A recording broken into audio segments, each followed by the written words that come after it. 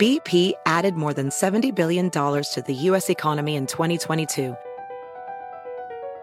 Investments like acquiring America's largest biogas producer, Archaea Energy, and starting up new infrastructure in the Gulf of Mexico. It's and, not or. See what doing both means for energy nationwide at bp.com/investing in America. Is America's primary system working? Is the Electoral College still the best process for electing a president? Could a third-party candidate ever be successful? In a new season of You Might Be Right, former Tennessee governors Bill Haslam and Phil Bredesen gather the country's top experts to explore these issues and more as we approach the 2024 presidential election. Listen to You Might Be Right, a new podcast from the Baker School at the University of Tennessee, available now wherever you get your podcasts. Hello, friends. Welcome to UnSiloed, the show that busts the echo chambers. If you dig hearing opposing perspectives about big issues from a point of mutual respect, if you like debate but love light, not heat, welcome home.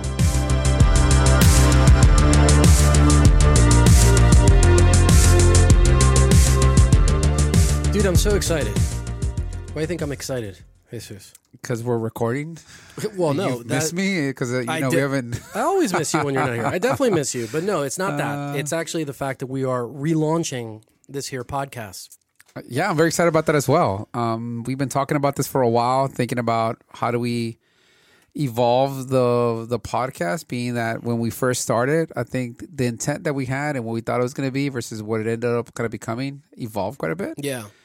And I think like everything else, we wanted to change with the times and have something more reflective of where we think the podcast needs to be going forward. So the name of the new show is UnSiloed.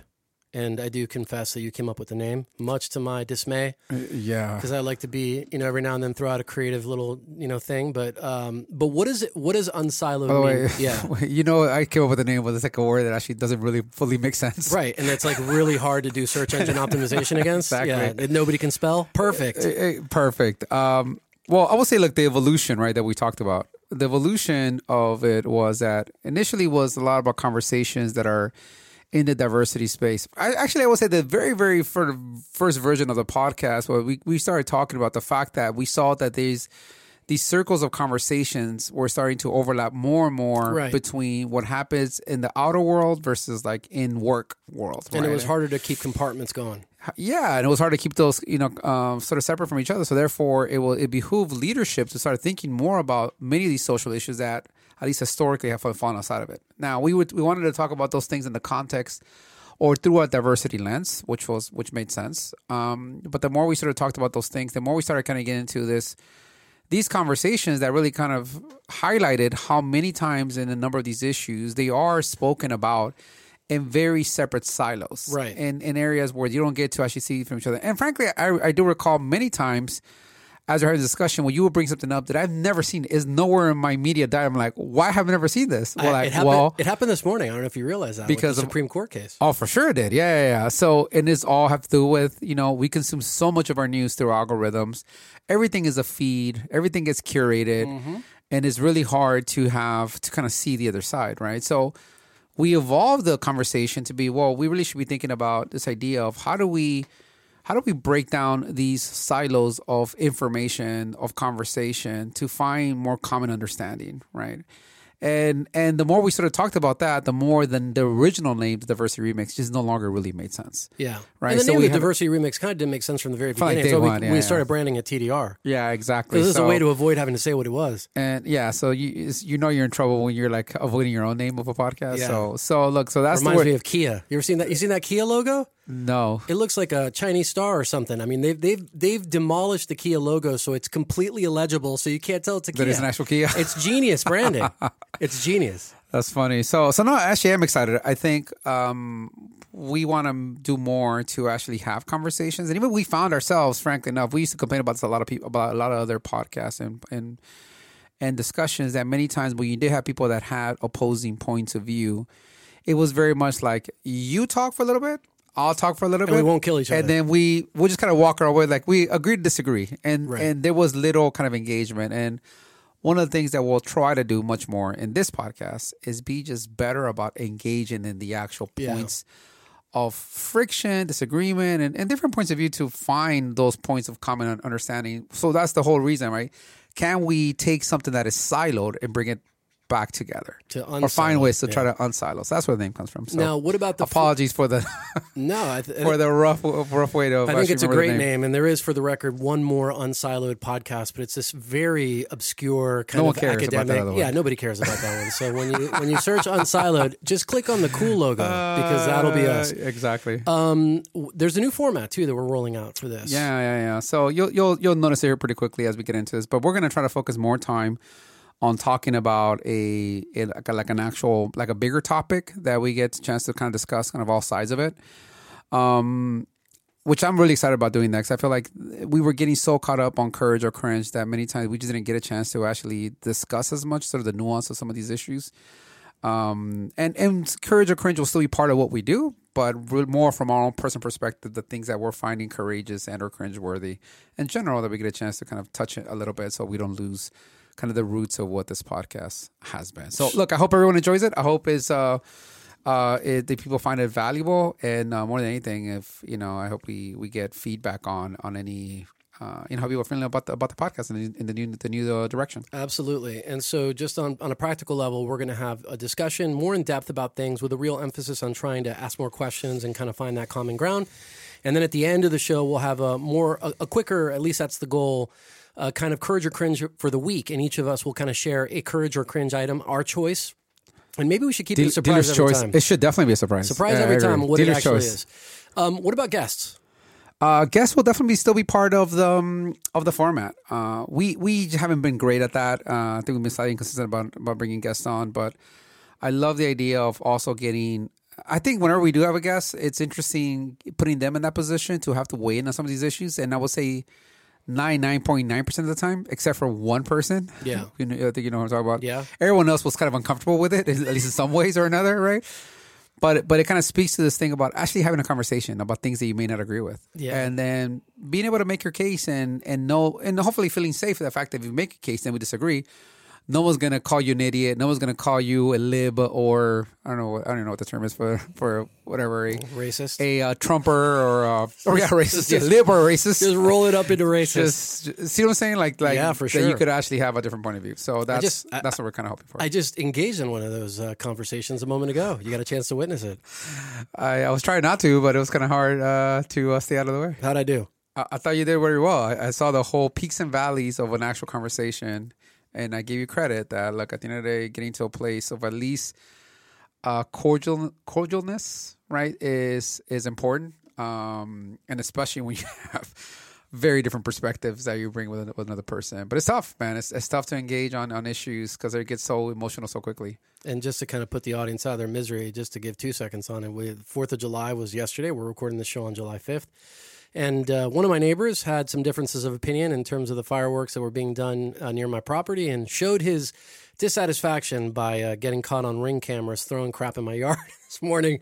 And so we had a conversation about that. I think it ended in a good place, not with necessarily agreement, but hopefully a bit of a bridge there to have further conversations. And that's frankly important to me, to have neighbors that you're not trying to avoid. You know what I mean? Mm-hmm. So anyway, all right. So then with UnSiloed then in mind, and this new branding, this new positioning, this new format, we picked an interesting kind of a point to kind of dive into right out the get-go, because you and I have touched on this subject in a variety of different ways on TDR before. Mm-hmm.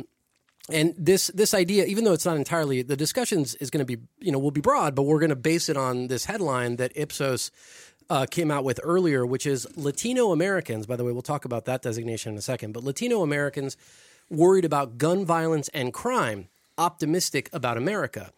And we can get into the specifics, but the general sense is that Ipsos is saying, hey, the Latino population seems to be concerned about gun violence and crime and is generally optimistic about the country. Though that headline presupposes that the assumption was something different, like maybe Latinos are worried about immigration potentially more, and maybe they're not as positive about America because it's hard to be an immigrant in America sometimes. And so it's said to me in a way that there is some perspectives about what Latinos think as a voting bloc, as a constituency, and also that somehow this story was maybe finding some things that buck that kind of narrative. But it also showed some other interesting things that I definitely want to get into. But I've heard a lot recently, and maybe we could start with this, or we don't have to. But the Biden administration's favorability with the Latino population is actually, of any kind of measured group, is one of the lowest. Right? In fact, Quinnipiac University survey that got published last Wednesday found that just 26% of Hispanics approve of Biden's performance, while 60% disapprove, and 13% said they didn't have an opinion on it. So this is in a group that historically has been fairly blue, right? I mean, at least as a bloc, right? Fairly blue. To have that level of dissatisfaction, to some people that are talking about this, is saying, hey, maybe there's a perspective shift or a change of the prevailing winds as it relates to like Latino thought in general. But anyway, I don't know if that's the place to start, but it's a big topic, and we could start wherever you want.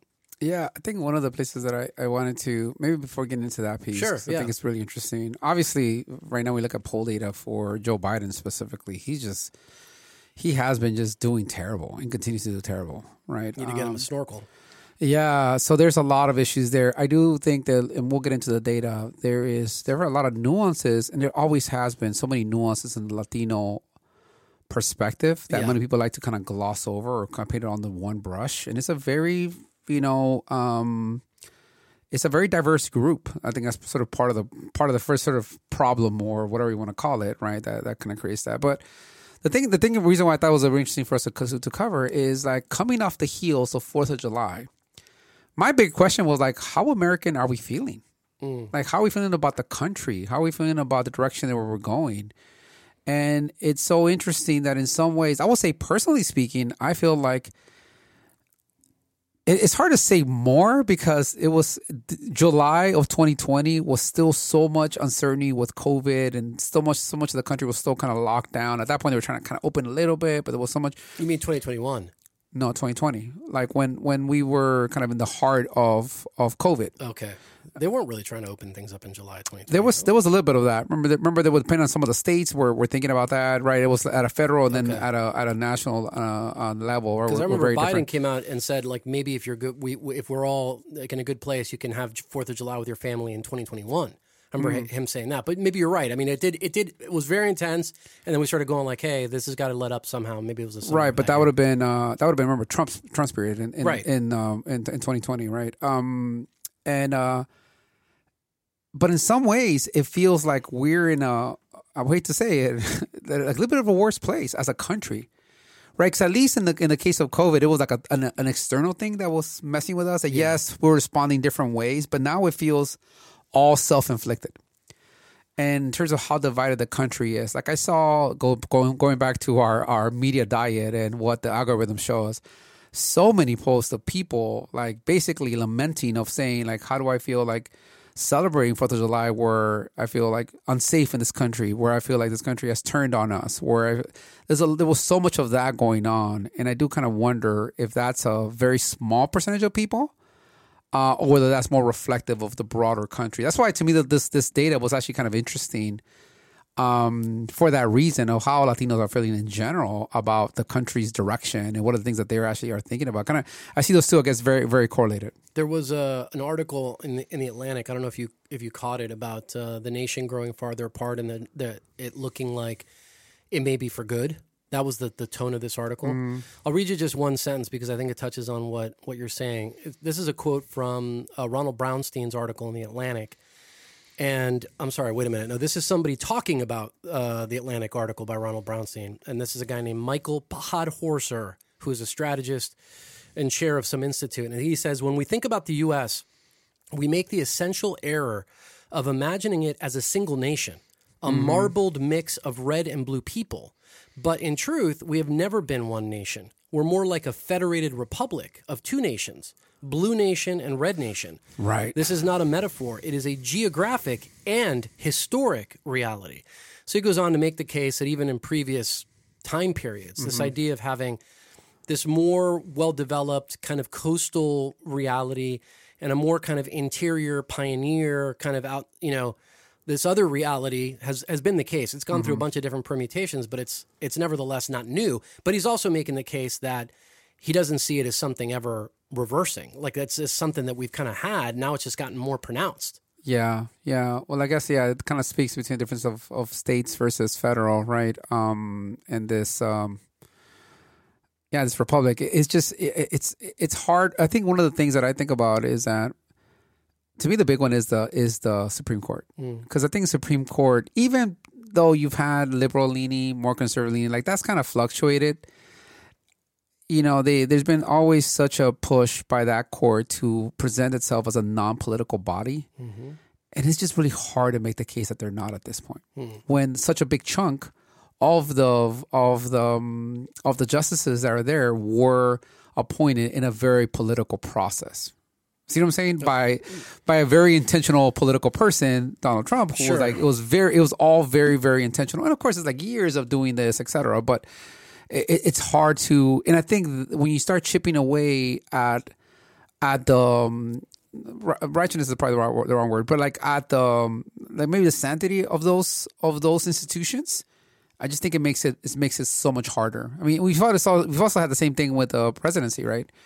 The executive branch has lost so much respect for what it is. And credibility. I mean, you lost a lot of credibility and respect during the Trump administration. Obviously, with Biden, right? I think that's part of the reason is like it's been taken away because even if you disagreed before, and there was a lot of people that had a lot of issues with Bush Jr., people had issues with Clinton, with the whole affair thing, but still people in general, I think, still respected the office at a different level. And I think all of these different branches have lost credibility, have become more and more politicized, which is why it's hard for me to sit here and say how it doesn't feel like more divided than ever. And it shows in the data too, right? Because, I mean, you couldn't have a starker contrast between Trump and Biden. I mean, you've got one total outsider, brash, kind of business lunatic, and then a total establishment kind of career politician, mild manner versus totally boisterous and ridiculous. And yet Biden's more unpopular than Trump was, right? So that idea of the office itself having lost, credibility or relevance, I think shows up there. The one thing that I would say, though, and this is a question to you, because you already talked about the fact that, that part of the UnSiloed premise is that we know we're being programmed in a way, right? By the algorithm and everything else. So in the case of the Supreme Court, and I can look up the other cases, but just the one that I mentioned this morning, right, which I'm sure didn't get talked about once on MSNBC or CNN, but the fact that the Supreme Court sided with the Biden administration in this term to support their ability to get out of the Remain in Mexico policy because they had been sued to not be able to return to what it was before Trump. That is, at least if you make the ideological only argument, a direct affront to what you would say is the ideological current that's driving Roe v. Wade and other things like that. Well, the vote was you had the more conservative leaning judges side with the liberal ones in this one in order to support the White House in that effort. Right. So that is an example of this court as a body having a more liberal leaning ruling. I think you're right. That is the case. But I think, as we all know, not all rulings are created equal. Yeah, in terms of the weight and impact, and it's not just the ruling, Charlie. I think the part of the problem with that we're facing right now is that when I think about the outcome of the country, if you're in the position where you feel that the Supreme Court was wrong in rolling back Roe v. Wade, the tools to be able to combat that at a national level are really, really limited. And also knowing that if you believe as a person that this Supreme Court bench is overly political to one side, the ability to fix that, is just like these are life assignments. But couldn't somebody have See what I'm saying? Like, then you get back into the whole thing. Well, let's pack the court. I start adding a bunch of bodies to it, and then we have 1,000 justices, and then you have But couldn't you have made that same case though in like the end of 1972, early 73, when Roe v. Wade was actually enacted? In other words, couldn't you say like, oh, this is a huge liberal activist, body, and the levers that I have at my disposal to change this are not available, and I mean, but I think that's what, in some ways, sparked the movement from the conservative side to do everything they were going to be able to do to make this the issue, right? To make this the conservative issue to rally around, and then play the long game. Or that we're going to change this. And it may not be tomorrow. It may not be to the credit of all these folks that are very organized in that effort. But I think it's that. That's my point. So then that's that is the sort of the way to think about it. But I would say I think the other thing to think about is that what's considered conservative now versus what's considered conservative 20 years ago, 30 years ago, even in the Reagan era, it's just so night and day, man. Mm-hmm. I would say the same thing. See what I'm saying? Like, it's so night and day too. I would say the same thing. Yeah, for I guess so. I mean, I guess the reason I don't agree with that statement in general, because I think liberal and Democrat are two different things, right? So I would say the Democratic Party is just more diverse in nature. You have AOC and you have Biden in the same party. Mm-hmm. And these couldn't be too further away from each other in terms of their beliefs, et cetera. And at least on the conservative side, let me take it back. On the Republican side, is much more consolidated. I agree. And even for those that are not as vocal, everyone's pretty much rallied around Trump. Yeah. At this point, we're still rallying around him. Even everything that's happened is still, and so it feels much more united as a group. And I think that's the part where, going back to the outlook of the country, like, then what? Where do we go from here? The crazy irony of that statement is I actually think that part of the key to drive down that coalescence is the fact that Roe v. Wade has now been overturned. In other words, the one unifying factor between Liz Cheney and Newt Gingrich was that. And now in the absence of that, how do we feel about taxation? I've heard that statement. How do we feel about... I've heard that point that without the abortion or the pro-life cause, like, what's going to be the unifier? That's a really interesting thought, But going back to where I know I took us in a very tangent. That's all right. But it goes back to the point of, like, how American are we feeling? Yeah. Right? When there's been this erosion of trust against major bodies of government.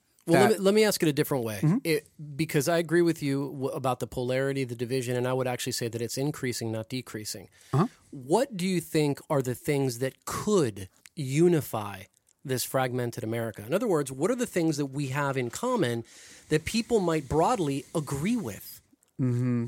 Well, the things that you would think that we would have in common, this is the part where I have a hard time of understanding, like, what are those things that we have in common, right? Right. It's not really gun reform, although we just had some pass. But, there's questions in terms of how effective it's going to actually be. Although there's at least some parts of it that I think are pretty interesting. And probably there's a couple of things to me that are super disappointing in it. That I love the fact that, we're going to have funding for red flag laws. Yeah. But you read the fine tune, funding to encourage states to take on red flag law. Good luck. Right. Good luck. Right. Anyone doing that. And it seems to be, even from the states like Florida who has done this, that it actually works pretty well. Sure. It actually saves people. But the way that it gets packaged in to get approved is just like... So that's an example of something that I think could be definitely a cause that people could really rally around. Where there's a lot of points of alignment that people already have around this issue. I mean, frankly, even to me, the part that's really interesting, even the abortion issue, mm-hmm. right? If you look at what people are mostly agree on, is most people in the U.S. are for some form of choice. Now, to how much, et cetera, there's some of that. 56%. Right? Mm-hmm. Having said that, when you're looking at what's happening in a lot of these states, and it's like immediately with laws already baked in, so those laws at a state level are not reflective of what the people actually believe in. So even that's a challenge with this ruling. And the reality, what people would argue that are for that, we're like, well, it's something that the Congress should have dealt with anyway. This should have been a law that is passed the way that most laws should be passed. But we're in this position of impasse when it comes to those things. I honestly don't know what they are. That we all hate Facebook, maybe. That's definitely that could be one position. of them. Right, that could be one, I guess. But I guess that's what I'm getting at. Is, like, what are those themes that people are really? That's what I'm getting to, because I mean, you went almost immediately to like a policy that we might, gun reform and things like that. And I agree that that's part of it. But I wonder if there is like a higher level principle that is worth trying to rediscover. And I don't know what that is. Clearly, it's not patriotism, because I think patriotism, which used to be maybe one of those unifiers, right, in varying degrees. I told you I think it was last 4th of July, that I felt like flying a flag in front of my house was something that people would object to, right? That became super politicized. That's what I mean. Yeah. It became super politicized. Dude, I think I told you that I was in Malibu and there was a guy that had a massive truck with a flag of American flag with Trump on it with the body of Rambo, maybe? Or was it? I don't know who it was. I think it might have been Rambo. And then it's like Trump's face on it. It's like, yeah. What are you kidding me? Yeah. Like, now you made me like, oh, fuck. Yeah. If I want to wear a flag, like, oh. Good luck with that. But where, like, what I would say the kind of MAGA movement was, I wouldn't even say this was successful, but where they were more effective in tying patriotism to that MAGA kind of reality, I didn't see a counterpart on the progressive left. In other words, it wasn't like flying the flag next to, I don't know, AOC or something. There wasn't a counter. It was more like America is Trump, therefore we have the Ukrainian flag or some other thing. Right. You see what I'm saying? Because I think the two polars are, one is about nationalism and one is about it was not internationalism. What do we call that? Globalism. Globalism with the other one, right? The nationalism, like when your position is make America great again, like you're owning that position. Like, no, we got the America side already kind of here with us, right? So that is probably a mistake by the Democratic side of ceding that ground. I completely agree with you. That is a problem. And so getting back to this, then, if it's not patriotism, could it be freedom? Could it be justice? Could it be like a value rather than an issue? Do you see what I'm saying? Yeah, like, but let's say about freedom. We go back to the Roe v. Wade thing. The freedom for the people that are in disagreement, there's more freedom in Mexico now, and all Latin American countries are passing some of these laws that we're going backwards here. So that's a tough one to be a rallying cry with everyone, because freedom, it depends on what we're talking about. Or it depends on how we feel, how we define freedom. Yeah. Right, exactly, right. So that one is one that is, I think, also difficult. I mean, the thing that we seem to kind of all agree on is the economy sucks. Right. So we got to do something about it. Right. Everything is way more political. Like, could there be a potentially anti-political movement? Right? Like, let's get rid of all of these, hags and all these people, you and I have talked about this, the Congress lottery and all that. Yeah, like the people that are there for the fight, not for the progress, right? So many of those that are currently serving office that are just there to pick fights with the other side, and that's all they care about. Yeah. And I just had Maxine. That would be awesome. Maxine Waters was the Grand Marshal of the 4th of July parade. She just went right down my street. That's awesome. Waving her little flag. What was I'm blanking on his name that we had. Joe. What's his last name? Come on, terrible. That's terrible. Yeah, I can't think of what it is right now. I'll figure it out. But he's still running against her. But she's getting up there. But for sure. What about life, liberty, and the pursuit of happiness? I mean, yeah, there so many of those just kind of fall in the crosshairs of a lot of the policy that we've been talking about, and it kind of depends on how you feel about it. Joe Collins, that's what it was. Yeah. Sorry, Joe. We love you, Joe, or at least I do. I don't even know if I love Joe, but he's a good guy. No, he's a super good guy. Yeah, I like him. Yeah. Well, I mean, it's kind of depressing though. To think about it, then, but that's I think part of what I was thinking about this issue is that we're sitting here celebrating 4th of July, and like when I caught myself when I was at my parents' house and they have this big block party, and it was great. Like everyone, it's a very mixed neighborhood actually. Like you have like everything. You have Asians, Latinos, a couple black families, white families, and everyone is like really neighborly and friendly. I saw a couple of kids on bikes with American flags. One had the thin blue line. One had, like, you definitely have that grouping out there for sure. Because you have a lot of blue collar people that live in that area as well. So it's a pretty big mix. And you're walking around saying Happy 4th to people. And I don't say that as a way to minimize this 4th of July. It's just like a shorthand of it. But it did at one point. It did make me think about that. Like, that's interesting. Like, I was saying Happy 4th. Like, do I really mean Happy 4th? Like, does this feel like the happiest time that we've had in our country to celebrate? Yeah. I don't know. I think we can read a little bit too much into these things, right? Because again, Merry Christmas. Are you really merry? Are you really merry right now? Or are we just taking a moment to recognize, some aspect of shared ideals, right? I mean, I struggled. I posted something on the Black Brown page on July 4th. I don't know if you saw it, but I really struggled with the share text. Because I was, and of course, that brand has a voice, so I want to make sure that it's in keeping with that. But it was like, what is that one thing that could unify? And the thing that I chose was, honoring the citizenry of the past, recognizing the potential of the citizens of the present, and the possibility of the citizens of the future. Like, that's as best as I could kind of come to issue a kind of non-inflammatory, July 4th kind of thing to that kind of constituency. Right. But it's a big question, dude, because, you look at it on paper, and you're like, okay, you got two nations in this one country, if we concede that are like diametrically opposed, that have different geographical backgrounds, different economies that they predominate in, different ideology, different everything, and yet they all have to live together in the same spot. Like, that's a recipe for bad stuff. Right. So, isn't it? Yeah, I guess so. But it's not exactly two nations. Let's be honest. There's two groupies that people, by lack of choice, have to select one or the other. How many times have you heard people that have said, "Oh, I voted for Trump because he was the only alternative that I could see myself voting for. I didn't like the guy. I didn't care for him. There's a lot I disagree with him, but between Hillary and Trump, I had it to Trump." I heard that a lot. There's a lot of people that are doing that. Same thing on Biden, by the way. I was going to say, I heard people say I would have voted for like a soggy dish rag if it was not Donald Trump. Exactly, right? So we have these sort of artificial two groups because of that. Yeah. One thing that would be really interesting is thinking about this really moving towards majority rule, right? Getting rid of the electoral college. If you got rid of the electoral college, how interesting would elections actually be? But then the counterpoint to that would be then the people who are, by and large, the ones with the power and the money would get to rule over everybody. They do now. How is that different now? How much of who gets to win is based on how much money they have? Look, the whole idea of electoral college, I haven't heard this argument. Maybe I haven't. Now I'm going to make it my own, supposedly, right? Mm-hmm.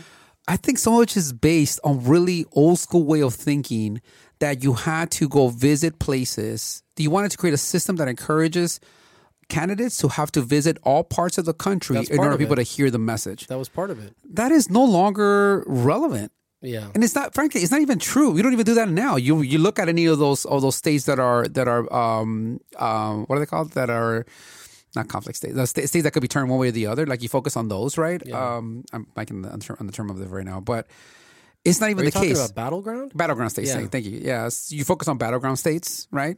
Because that's a strategy now, is battleground. That is a strategy now, but that's because and then you have the ones that are given, right? If you're a Republican in California, your vote hasn't counted in a while at least for president.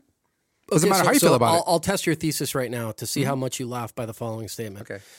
When Donald Trump was asked about the Electoral College, he talked about it in the same terms you just did, right? It's like, this is the form of representative government to ensure that everybody has a voice and we're not just letting all the people on the coast and then the most populous areas decide, blah, blah, blah. But then he got asked, he's like, well, what if the Electoral College went away? And he said, I would have won anyway because I would have spent all my time in California. Do you believe that it's possible for a conservative to flip a state or get a majority in a state like California or New York? Yeah, we've had it already. Sure. Arnold was Republican. He was the governor. And Reagan was too. Yeah, Reagan was different time, different kind of Republican, but probably Arnold's a little bit more, this side of the ledger in terms of just like a little bit more recent, right? So I do think it's possible, and it actually will make everyone's vote count. Right now, we don't have it. Everyone's vote doesn't actually count. And I think that's part of it, that people feel that those that are representing them don't actually represent them or care to represent them because they're not part of those battleground states. That's not where you have to go and convince at the end of the day for an election to be won. Iowa, Ohio. Sure, there's a bunch of Florida. There's a bunch of those that Florida is definitely one, right? It gets battled back and forth, but it would be a very different conversation, I think, in terms of representation and feeling like that actual politician would have to feel like they have to earn every vote. But then why wouldn't the people in Iowa or Delaware or other states go like, now I don't have a vote because nobody's spending any time on the issues that I care about here? Like, by the way, we're only talking about the presidential election here. We talked about, which was the presidential, we're talking about fracking, which is an issue that it was part of the presidential agenda an issue that impacts a very small percentage of people, like to some extent, like maybe that shouldn't be part of the presidential agenda. Well, same thing with corn subsidies or whatever in Iowa. See what I'm saying? Like maybe those things shouldn't actually make it there. Like there's also like truth to that. Right, if they are to represent such a small percentage of this, I mean, my point is that all their votes will count because they will all actually be counted, right? Not just the ones that are in battleground states. Okay, so not count, but that their voice no longer plays a role in the narrative, I guess, or no longer plays a role in the direction of an administration. Right. Or in other words, I guess that's kind of the question, right? Is by having this kind of system, do you have very small pockets of the country that have an outsized voice in directing the agenda?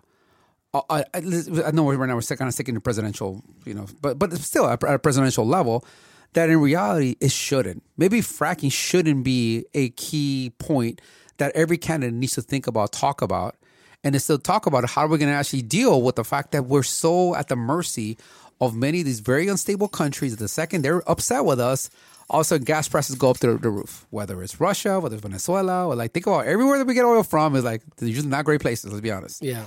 Right, that's a bigger agenda item. But instead of talking about that, we're talking about fracking. Right, that's the one that actually dictates political discourse and policy. So you see what I'm saying? Like, I definitely think see that could be. But what I'm trying to understand is then let's take just without even talking about states. Let's just talk about like farmers, generally speaking.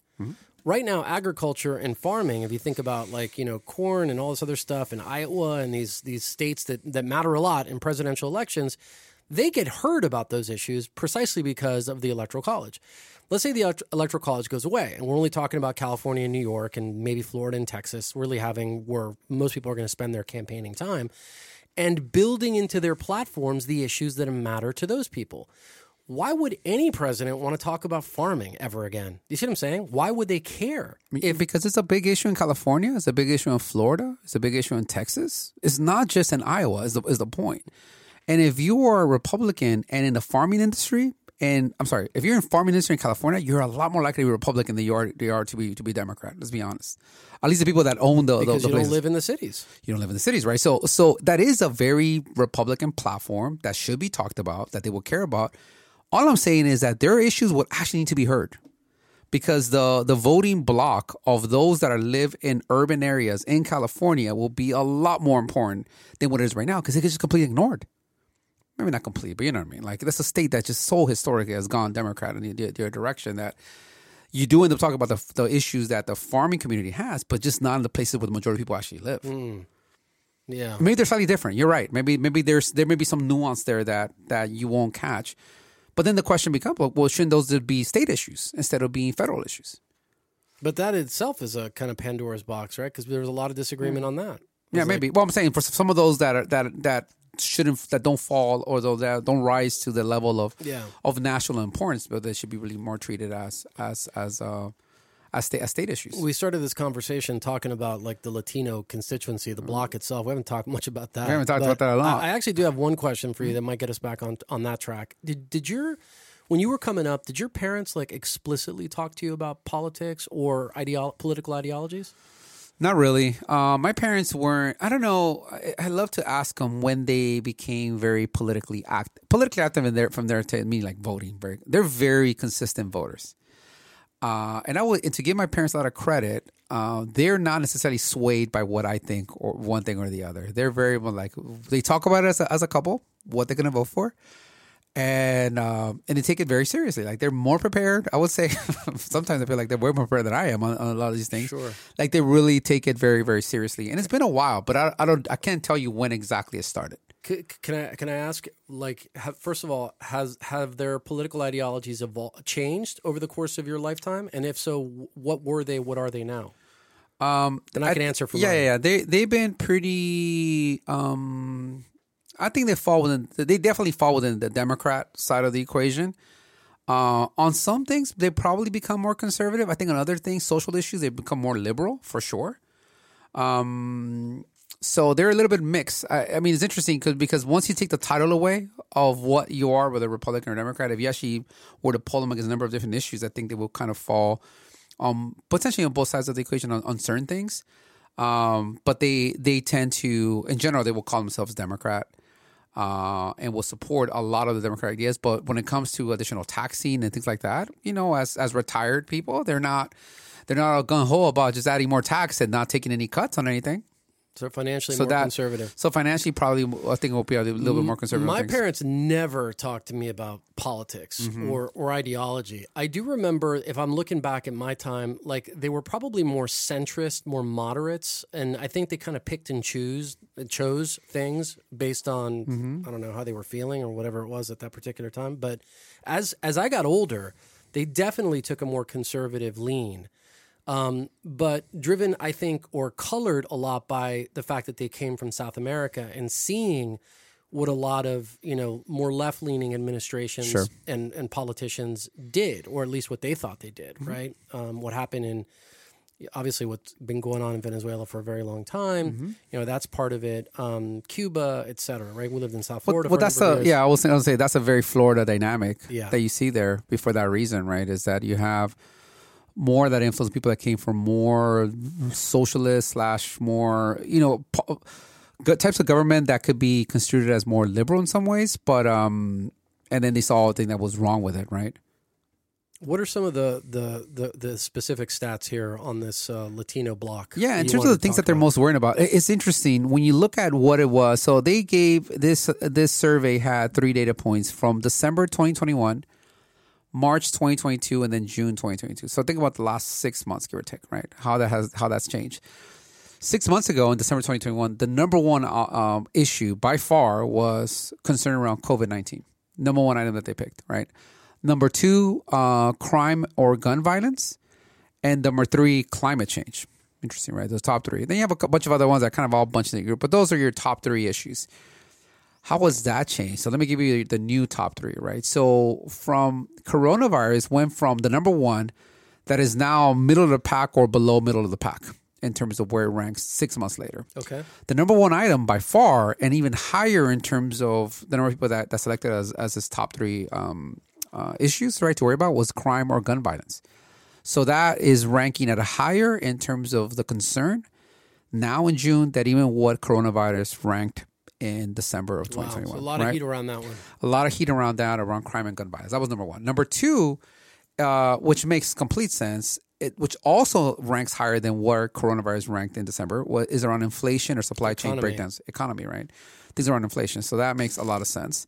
And then number 3, which is a distant number 3, at least almost 20 points away, is immigration at 21, right? So that was where before it was kind of starting to be in the middle of the pack. Still maybe a little more than top third, but still getting close to the middle of the pack. So that was the top 3, which is really, really interesting that you see that climate change dropped, right? COVID, as mentioned, COVID virus dropped significantly. Social inequality and discrimination also dropped for them. So it wasn't top of the list, but went from somewhere kind of middle-ish to now looks like bottom third, give or take. Although racial injustice and discrimination has been fairly consistent, kind of still bottom third, but in the top part of bottom third, if that makes sense. Is that one of the data points that they use to say that the Latino population is more optimistic because I feel like I'm less discriminated against? I don't know, because I was actually trying to find that specific point of how they feel more optimistic, and I wasn't quite finding that in terms of how they are. They did a lot of polls specifically around people and how they feel about them. That was also super interesting. And asked them for each state how people feel about them, right? Just to give you the headlines. So Gavin Newsom from California, his support of favorable kind of dropped some, still over 50%. Okay. Right, so 59 to 51. Joe Biden went from 53 to 44. So in the trend that we've seen on a national level, so the same thing for Latinos, right? It's gone down. Kamala Harris from 48 to 43 also has been dropping. Ron DeSantis going up from 39 to 49, right? And then Greg Abbott is, from 27 to 30. So it's gone up a little bit, but somewhat. So that one seems to be more mixed bag. Donald Trump the same, 24 to 25. I think the people that are for Trump, they're Trump, and no matter what happens, they're going to be all in. And then Ted Cruz actually lower than Donald Trump from 22 to 20, so it's gone down some. So you're seeing this a little bit of this fluctuation here Although in the big trends with the president, as we've seen at a national level. The part that I can't reconcile, though, because the piece goes on to also say that there's a lot of parity between how the Latino population views both parties in relation to a lot of these issues. So crime is veritably the same in terms of they think that they each do a crappy job at doing this, maybe for different reasons. Mm-hmm. So how do you reconcile the fact that, these are the hot button issues? They kind of think that both parties are equally bad at handling them. And yet, right now, Biden is polling at 26% with Hispanics. Yeah, it's kind of like the worst of two evils, right? Kind of situation. I think this is a group that feels that they're being underserved across the board, whether it's Republicans or Democrats. And the reality with the economy is like, how do you give good marks to the administration this year? Regardless how much is their fault or not, it doesn't matter. If you are the president and gas prices are $7, it's just hard. People, we've talked about this, right? The real data, when people see, like, it's like a marketing message they're seeing every single day whenever they pull up to a gas station, and that is, I think, hard to say. At the same time, I think there's a lot of political discord and politicization that is happening. That is, I would assume that Latinos see that and probably put quite a bit of blame on the Republican Party for some of the lack of movement on things. So that's what I'm guessing. That it probably both sides get some version of that. If you were a strategist right now talking to a candidate, or maybe even talking to Biden and his re-election hopes with Latino, what would you suggest? Like, how do you get that up from the basement? Yeah, I think you really have to you really have to make this group a key part of your strategy across like all the states. You can't don't take it for granted in California. Don't take it for granted in the places where they tend to get taken for granted. And I think you got to start that work now against the issues that they most care about. I do think the economy is a really, really important one. I mean, even on that question, right, which party do they see is good for the U.S. economy? Okay. People had the Republican Party rank from 21 to 20. It's like, I'm assuming this are percentages. I'm not sure, right? But 21% said the Republican Party in December. Now it's 25%. So yeah, it's gone up some. Not a ton. Yeah. On the Democratic side, is like 23% in December. Now it's 18%. So that's gone even lower, right? But still, none of these numbers are like, oh, they think one party is significantly better than the other, right? The neither ranks higher. The neither is at 20% has gone up 22%. Vote for neither. Vote for neither is like remember that campaign with Jack in the Box? Like, don't blame me, I voted for Jack. Yeah. This is what it actually feels like.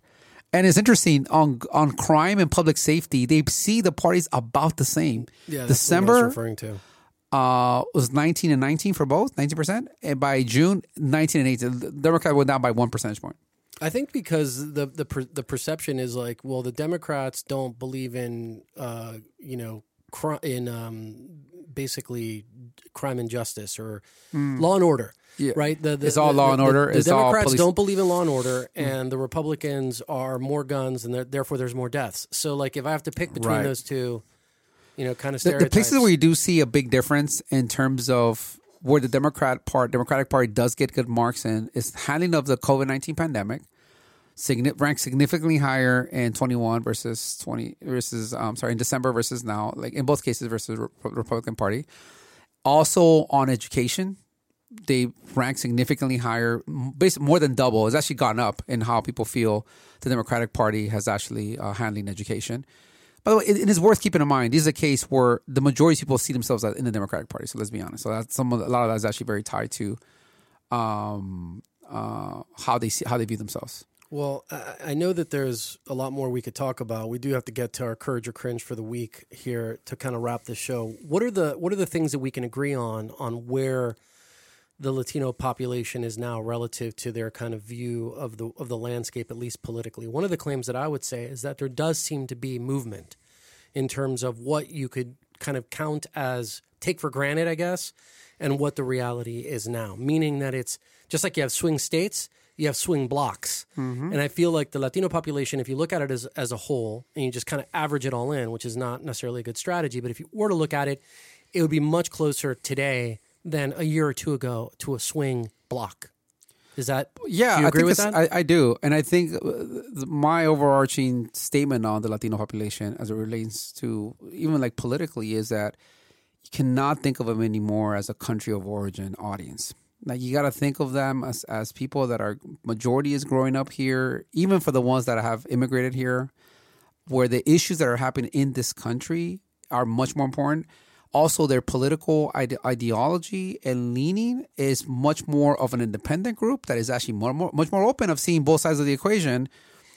Because I think the dynamics are changing in Florida, just like in changing in California. If you're someone that is from South America or that has heritage from Cuba, you can't automatically assume they're going to be Republican. And the same thing, if you're in California with someone that heritage is Mexican or Salvadorian, you can't just assume they're going to be Democrat. So some of the most like rock-ribbed conservative people I've talked to lately have been like Central American immigrants. I was talking to my landscaper, a guy his name is Onofre, a great guy. We've had him for like 15 years doing the landscaping in my house. And he brought up to me the issue that we talked about months and months ago about the new law that California instituted to ban gas-powered engines outdoors. Oh, yeah. Dude, he was livid. He was lit up. He was lit up about like they're going to kill my business and they're destroying it. And he put all of it on Newsom. It was really interesting because here's this guy. I've never had a single political conversation with him. And we just started talking about what's going on. And he brought that up and he was like fired up. And the more that I talked to him about him, I was like, wait a minute, you kind of sound like, you should be in Alabama, not Central American immigrant. So I do think that it's not taking for granted is another maybe truth of this block. Is there anything else? Yeah, I think that's a big one, honestly, because I feel like this is a problem that Latinos always have when it comes to time for elections is that so many times we're being taken for granted. And I think it's cost the Democratic Party a lot. I think the Republican Party has actually been better at it. Of trying to earn that group, and they saw the most gains last at least on the presidential election, right? Trump got the most votes, gaining votes from Latino constituents. Yeah. So, they're paying attention. But I think it's less. It's interesting how immigration, while it's important, is not the number one issue. Yeah, that they're dealing with. So, which I still think is a surprise. That's my final point on this is that even this whole article and this way of thinking of like, wait a minute, it's not immigration. In a way, communicates what some of the issue continues to be, which is you don't really know a lot of people in this community, right? In other words, there's so much taken on assumption and so much taken on, faith, I guess, that things that seem logical, like you're an immigrant, therefore you care about immigration as your number one topic, don't necessarily end up being true if you look at the numbers. But all of that just kind of belies a larger issue to me, which is like, you might need to go and meet some people and like talk to them and find out what actually makes them tick. You know what I mean? Yeah. As a step one. Yeah, that'd be crazy. Start that. Nutty suggestions. All right, Charlie. So listen, we obviously wanted to change a little bit, and one way that we wanted to still keep almost an homage to the courage or cringe from before is that every week give our courage or cringe of the week. So what say you? What is your courage or cringe of the week? All right. I am going to tackle Marta Kaufman, who's the creator of the great Friends franchise. Did you ever watch Friends when it was out, like when it was big? Barely. Really? That show. I just didn't ever care for it. It was super white. I'm sorry. Like this is all tied to this issue, but it was so white. It was also like so like kind of saccharine and unrealistic. You know what I mean? You had these like young, all broke, but they're living in like a $10,000 a month apartment in Manhattan. It's like, right? What is happening here? The worst part about Friends, from my perspective, was that was the character Ross. Cause like, dude, grow a pair. Like, come on, man. Like, move on or whatever. Like, whiny. You can't have the same storyline over and over and over again. It's just like, it was very annoying. Well, nevertheless, the Friends franchise has persisted and actually, in many cases, even grown a following because of streaming and everything else. So my cringe for the week is on Marta Kaufman, the creator, again, of Friends, donating $4 million to an organization, and we'll talk about in a second what that is, because of guilt over Friends not being diverse 25 years ago. And she actually is quoted as saying that she felt guilty and terrible and ashamed, actually, about how Friends was so undiverse that she was compelled, for some reason it took until now. And she talks about how the George Floyd situation a couple of years ago was a big part in her thinking, but doesn't actually identify why in July of 2022 she made this move. But anyway, but nevertheless, she gave $4 million as a donation to an organization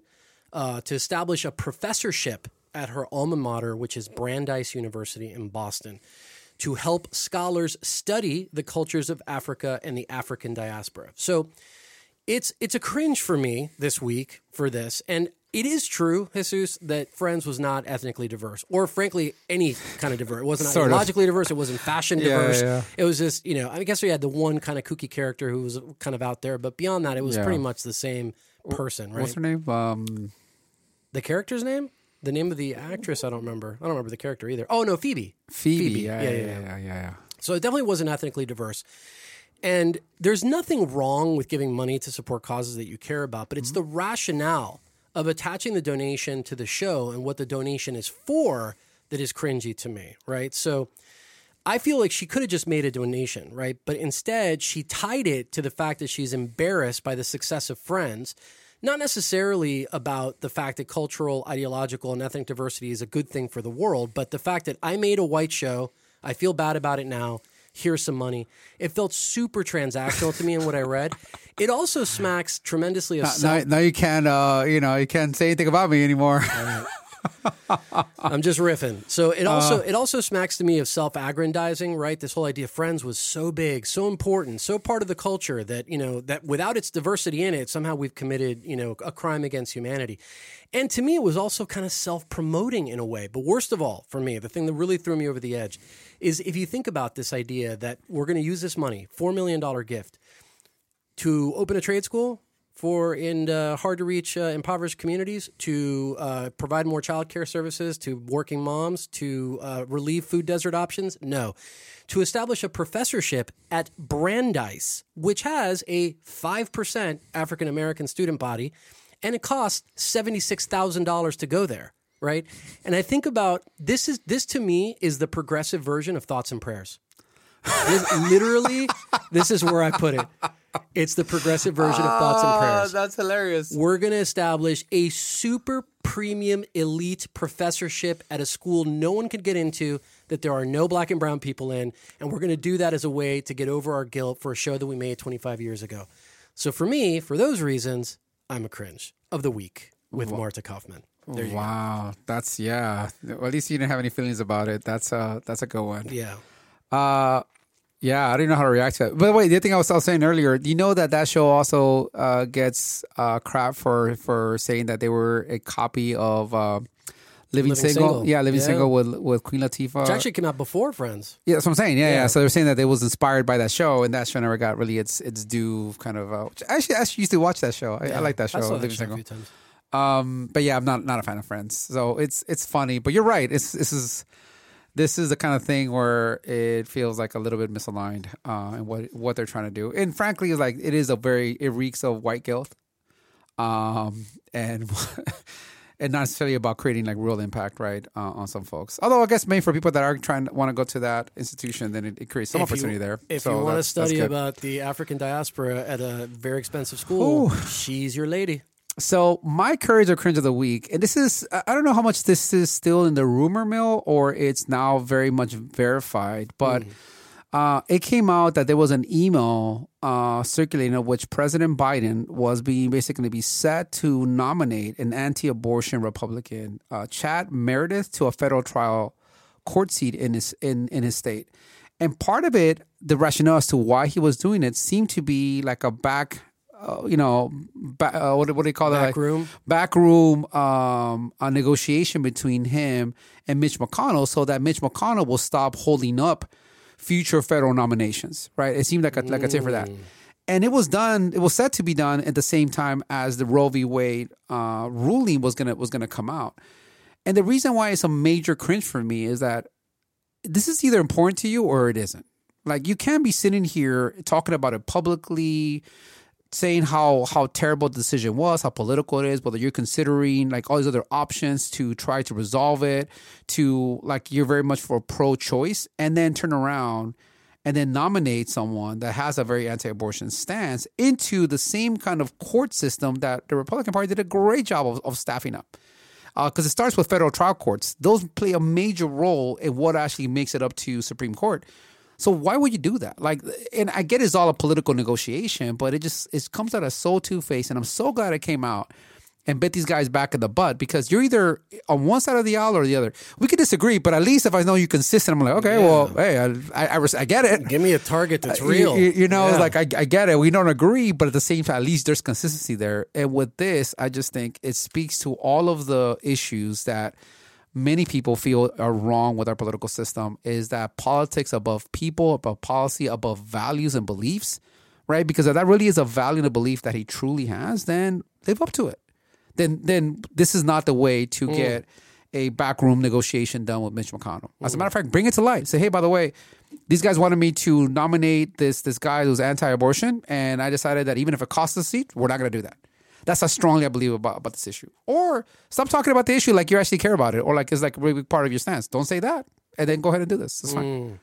So anyways, that's my cringe of the week. You're cringe on everybody involved in that then, or is it specifically Biden? More on Biden for sure. Yeah, on Biden specifically. Because you expected what you expected from McConnell.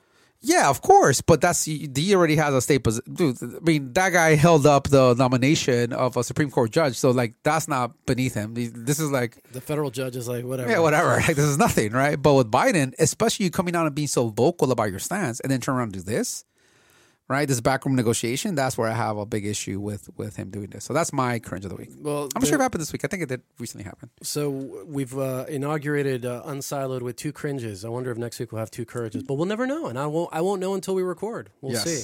But I think I agree with you on yours. So I have to study it more, but as I'm hearing it the first time, you made a very compelling case. See, this goes back to us being in our little silos and not actually hearing any of this. That's right? It. Like that's exactly what happens. That'd be a good. I know there's some apps that do this already that kind of give you you're seeing a news article and it shows you a little meter that says this was reported mostly on right or this was reported mostly on left. Yeah. That's a cool start, but there could be like a turbo version of that where it's like literally like the UnSiloed app. Right, you know what I mean? Right. This gives you the other version that like is being circulated. The side by side, you know what I mean? It's like the side by side headline, story, whatever point of view, perspective. We'll get there. That's the future iteration of the show. It's just a really cool app, and we'll all make millions. All right, anything else? That's it. All right, friends. Hope you liked the show. Hope you'll come back and listen to us next week. We always, until then, will encourage you to live a life unsiloed. We'll see you again next week. Bye.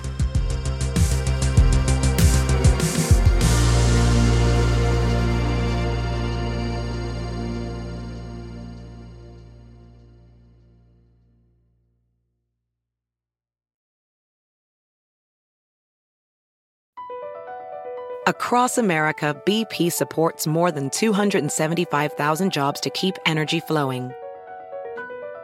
Jobs like building grid-scale solar energy in Ohio and producing gas with fewer operational emissions in Texas. It's and, not or. See what doing both means for energy nationwide at bp.com/investing in America. You might be right. It's simple, but something you almost never hear in politics today, with each side more concerned about scoring political points than solving problems. I'm Bill Haslam, a Republican. And I'm Phil Bredesen, a Democrat. We're former Tennessee governors, and we invite you to listen to our podcast, You Might Be Right. Join us and guests like Al Gore, Paul Ryan, Judy Woodruff, as we take on important issues facing our country. Listen and subscribe to You Might Be Right, a new podcast from the Baker School at the University of Tennessee.